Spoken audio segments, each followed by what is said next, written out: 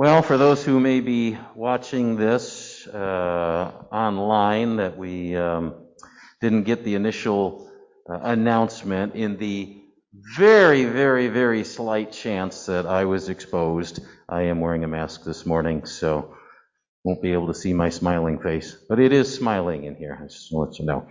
Okay, anyway. So here's a question for you this morning. How many people besides Bart and Phil like to go to garage sales? Okay, there's just something about treasure hunting, isn't there? That it just gets your blood pumping, right? When Kate and I first moved to Ohio, one of the things that was different about that area is that they probably, at least in our area in Ohio, had as many auctions as they did garage sales. Okay, it seemed like every weekend there was an auction somewhere. You would drive, especially on some of these farms, you would drive out in these remote areas and see cars just lining the street. People showing up for estate sales, someone who had passed, people who were just moving or downsizing. Just seemed like auctions were everywhere. And we actually had two auctioneers at our church, which was really neat with some of the fundraisers that we did. Like we had a pie sale that we did every year, and people knew, people would spend $150, $200 for a pie, especially if their granddaughter made it, how that is, and it was pretty neat, but they were auctioned off. So we had the guy in the front, that kind of thing. It was good. It was a lot of fun. So maybe I'll invite one up here. We'll have a pie sale. But one of the things that I noticed at these auctions is that they would organize about 95% of the stuff. And then at the end, they just threw a bunch of small things in boxes and auctioned off the box. And often it was just, usually $5, a few dollars here and there for a box. And but what happened was that people would buy these boxes having just, looked at the surface. They didn't even know what was in them. But again, it was one of those, there might be, and a lot of times there were definitely some items of value. I know people that found things, sold them on eBay for a couple $100, that were just in a box because nobody knew exactly what was in there.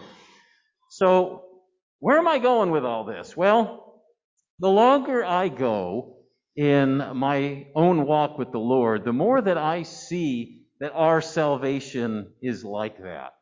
No, it's not just a box of leftovers. It is a veritable treasure chest. Amen? But what we see sometimes is the surface. Okay, we know that our sins are forgiven. We know that someday we're going to go to heaven to be with the Lord forever. That's the surface stuff. But the more we get to know Him, and the more we begin to understand the promises in God's Word, we start digging deeper into that box called salvation, finding treasure after treasure after treasure. So, I want to look at a few more of those treasures this morning as we finish up this mini-series I've entitled In That Day. So go ahead and turn to John 14. John chapter 14. And as we've said, Jesus is here describing things that would come to be after His death and resurrection. Let's look at it. John 14, going to begin in verse 19. He says this, "Yet a little while, and the world will see me no more, but you will see me." Like last week, I believe what Jesus is saying here has more than one meaning. First of all, not long after this, Jesus indeed died on the cross, right? He was buried, laid in a tomb. So in that sense, He was no more, right? Now we know that there were some who did see Him again, just as He said, right? The disciples, obviously. So just like Jesus promised, He appeared to them many times in that 40-day period between his resurrection and his ascension. And we also know from 1 Corinthians 15 and verse 6, where Paul, writing some 20 years later, says, "Then he appeared to more than 500 brothers at one time, most of whom are still alive, though some have fallen asleep."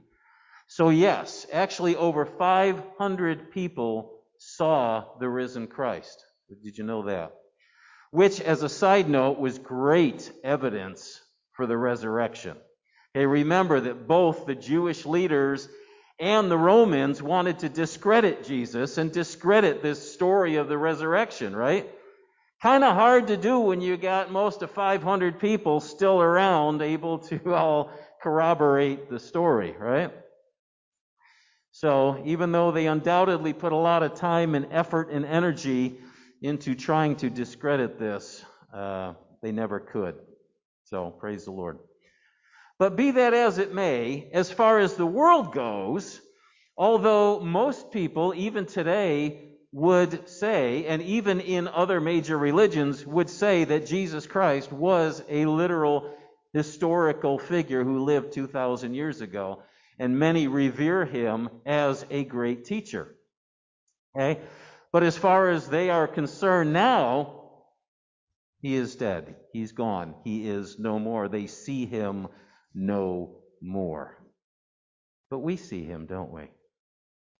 Oh, not in physical body form, right? But we see him, don't we?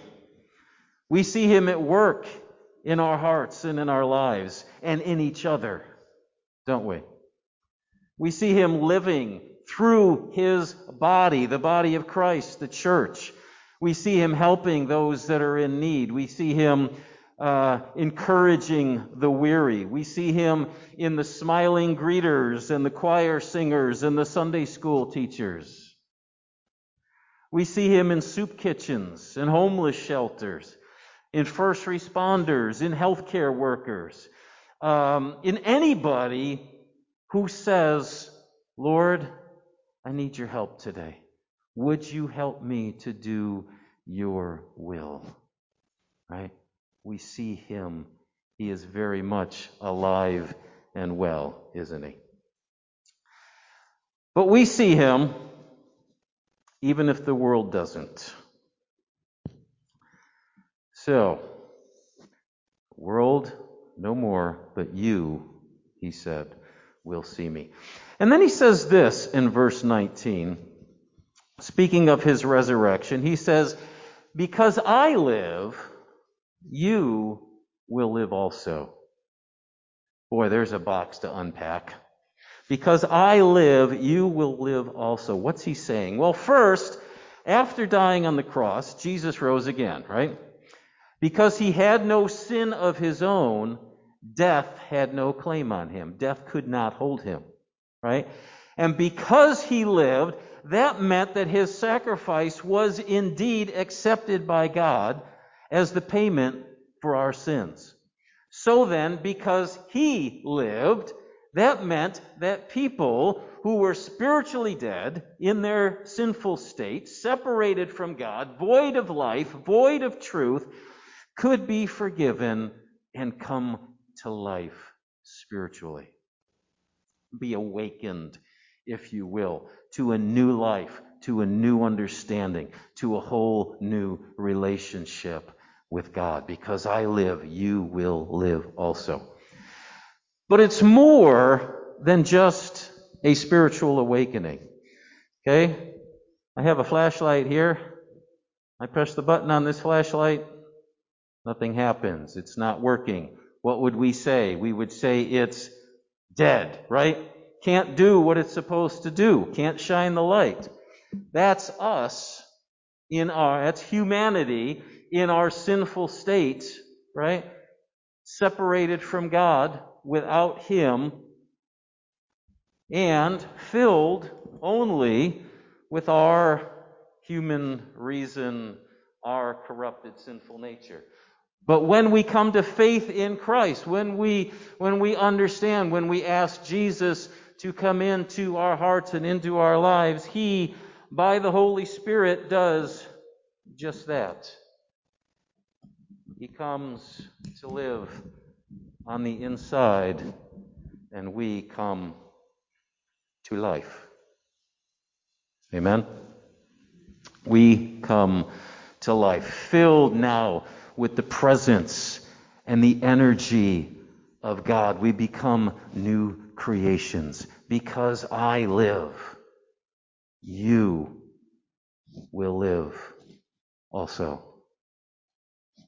Try not to hit anybody in the eyes with this. Get the zoomers. So, because I live. But wait, there's more. Let's dig some more. Not only His presence in us, but now also we have what? We have His Word. We have His guidance. We have His wisdom. We have His direction. We have the Holy Spirit in us, leading us, guiding us in the way that we should go, right? See, when we're walking in sin beforehand, what does sin bring? It brings death. It brings destruction, doesn't it? That's why God hates it. Sin hurts His beloved. And when we sin, it ultimately hurts us. It hurts our relationships. It hurts our quality of life. On and on and on and on it goes. It brings death. But walking in harmony with God, now that we have His Word, His direction, His Holy Spirit to lead us, right? It brings what? It brings life. It brings joy, peace, hope, security, blessing. It's like adding Miracle-Gro to your plants, okay? I got a picture here that you'll be able to see. Look, on the left-hand side, there they are. Now on the right-hand side after Miracle-Gro. Look at all that.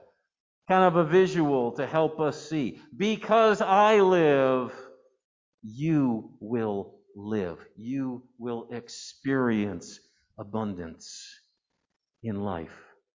Blessing, peace, joy.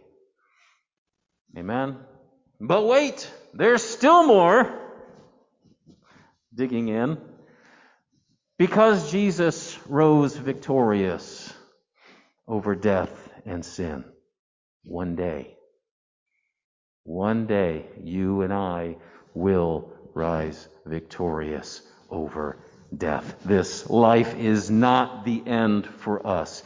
We will not only live forever, but we will live in the absolute presence of God in glory to a life that is beyond our imagination.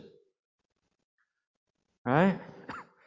So, because I live, because Jesus rose again, because He is alive, you and I live also. All of His disciples, past, present, and future. Now let me close with this morning. In that day, verse 20, Jesus said this, "And you will know that I am in my Father, and you in me, and I in you." When they saw Him risen in the flesh, when they finally understood this is no mere man, that they understood He was God, that He was in the Father.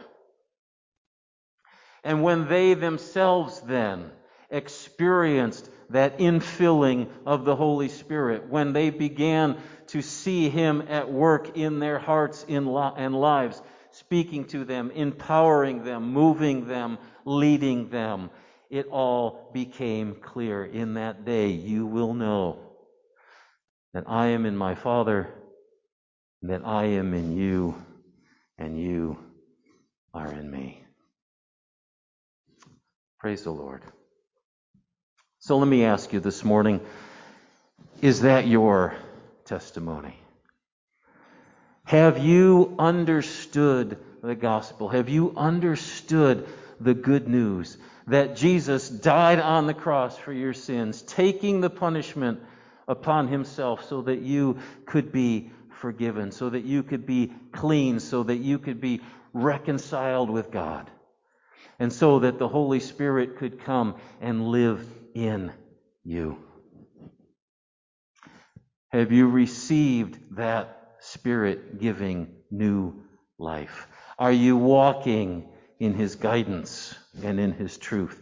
Do you know that you know that you know that you are in Him and He is in you, and that one day death on this earth will lead to glory beyond your imagination?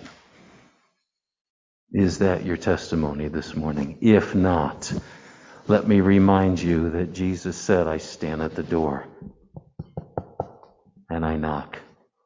Whosoever will open that door, that's the door of our hearts, I will come in. I will come in. Dine with them and they with me, a picture of friendship around the table. Is that your testimony this morning? Let's pray. Oh, if you have heard that word, if you are hearing that knocking in your heart and you have not opened that door, but something in this gospel has gladdened your heart, you say, I want that. I want my sins forgiven. I want to know God, not just know about Him. I want to know Him. Know His work in my heart and in my life. Be able to lean on Him in this turbulent world. Know that one day I will be in His presence forever. If that's your desire, let these be the words of your heart. Just say, Jesus, I hear it. I want it. I open that door of my heart to you. And I ask you to come in. I come to you in that sinful state, all of my faults and failures, and I lay them at the foot of the cross. Thanking you, Jesus, that you died on my behalf. Thanking you that upon you was the punishment so that I could be free. Thank you, Jesus. Come into my heart. Come into my life. Let me come into your life by your grace. And I thank you. I thank you for that. And if that has been your testimony, have you been digging in the box? Have you opened His Word? Are you experiencing that abundant life? Are you looking for Him to be at work in you? Are you involving Him even in the little things? Are you talking to Him daily? Are you taking advantage of all that He has given to us by His death and His resurrection? The promises, the power, the life. If not, just encourage you today to dig in, to open that Word on a daily basis. Say, Lord, teach me. Show me what you have for me. And begin to look for His moving and working in the big things and in the little things. Because that's His promise. He said, I will never leave you. I will never forsake you. Lord, thank you so much for your great and precious promises, as your word says. Open them to our hearts and our minds. Lead us in them, Lord, by your Spirit. Move and work through us, not only that we might experience that abundant life, but Lord, that we can be a channel then of your love and your grace to others. Loving them in your name. We give you the praise, we give you the honor, and all the glory. Through Jesus we pray. Amen.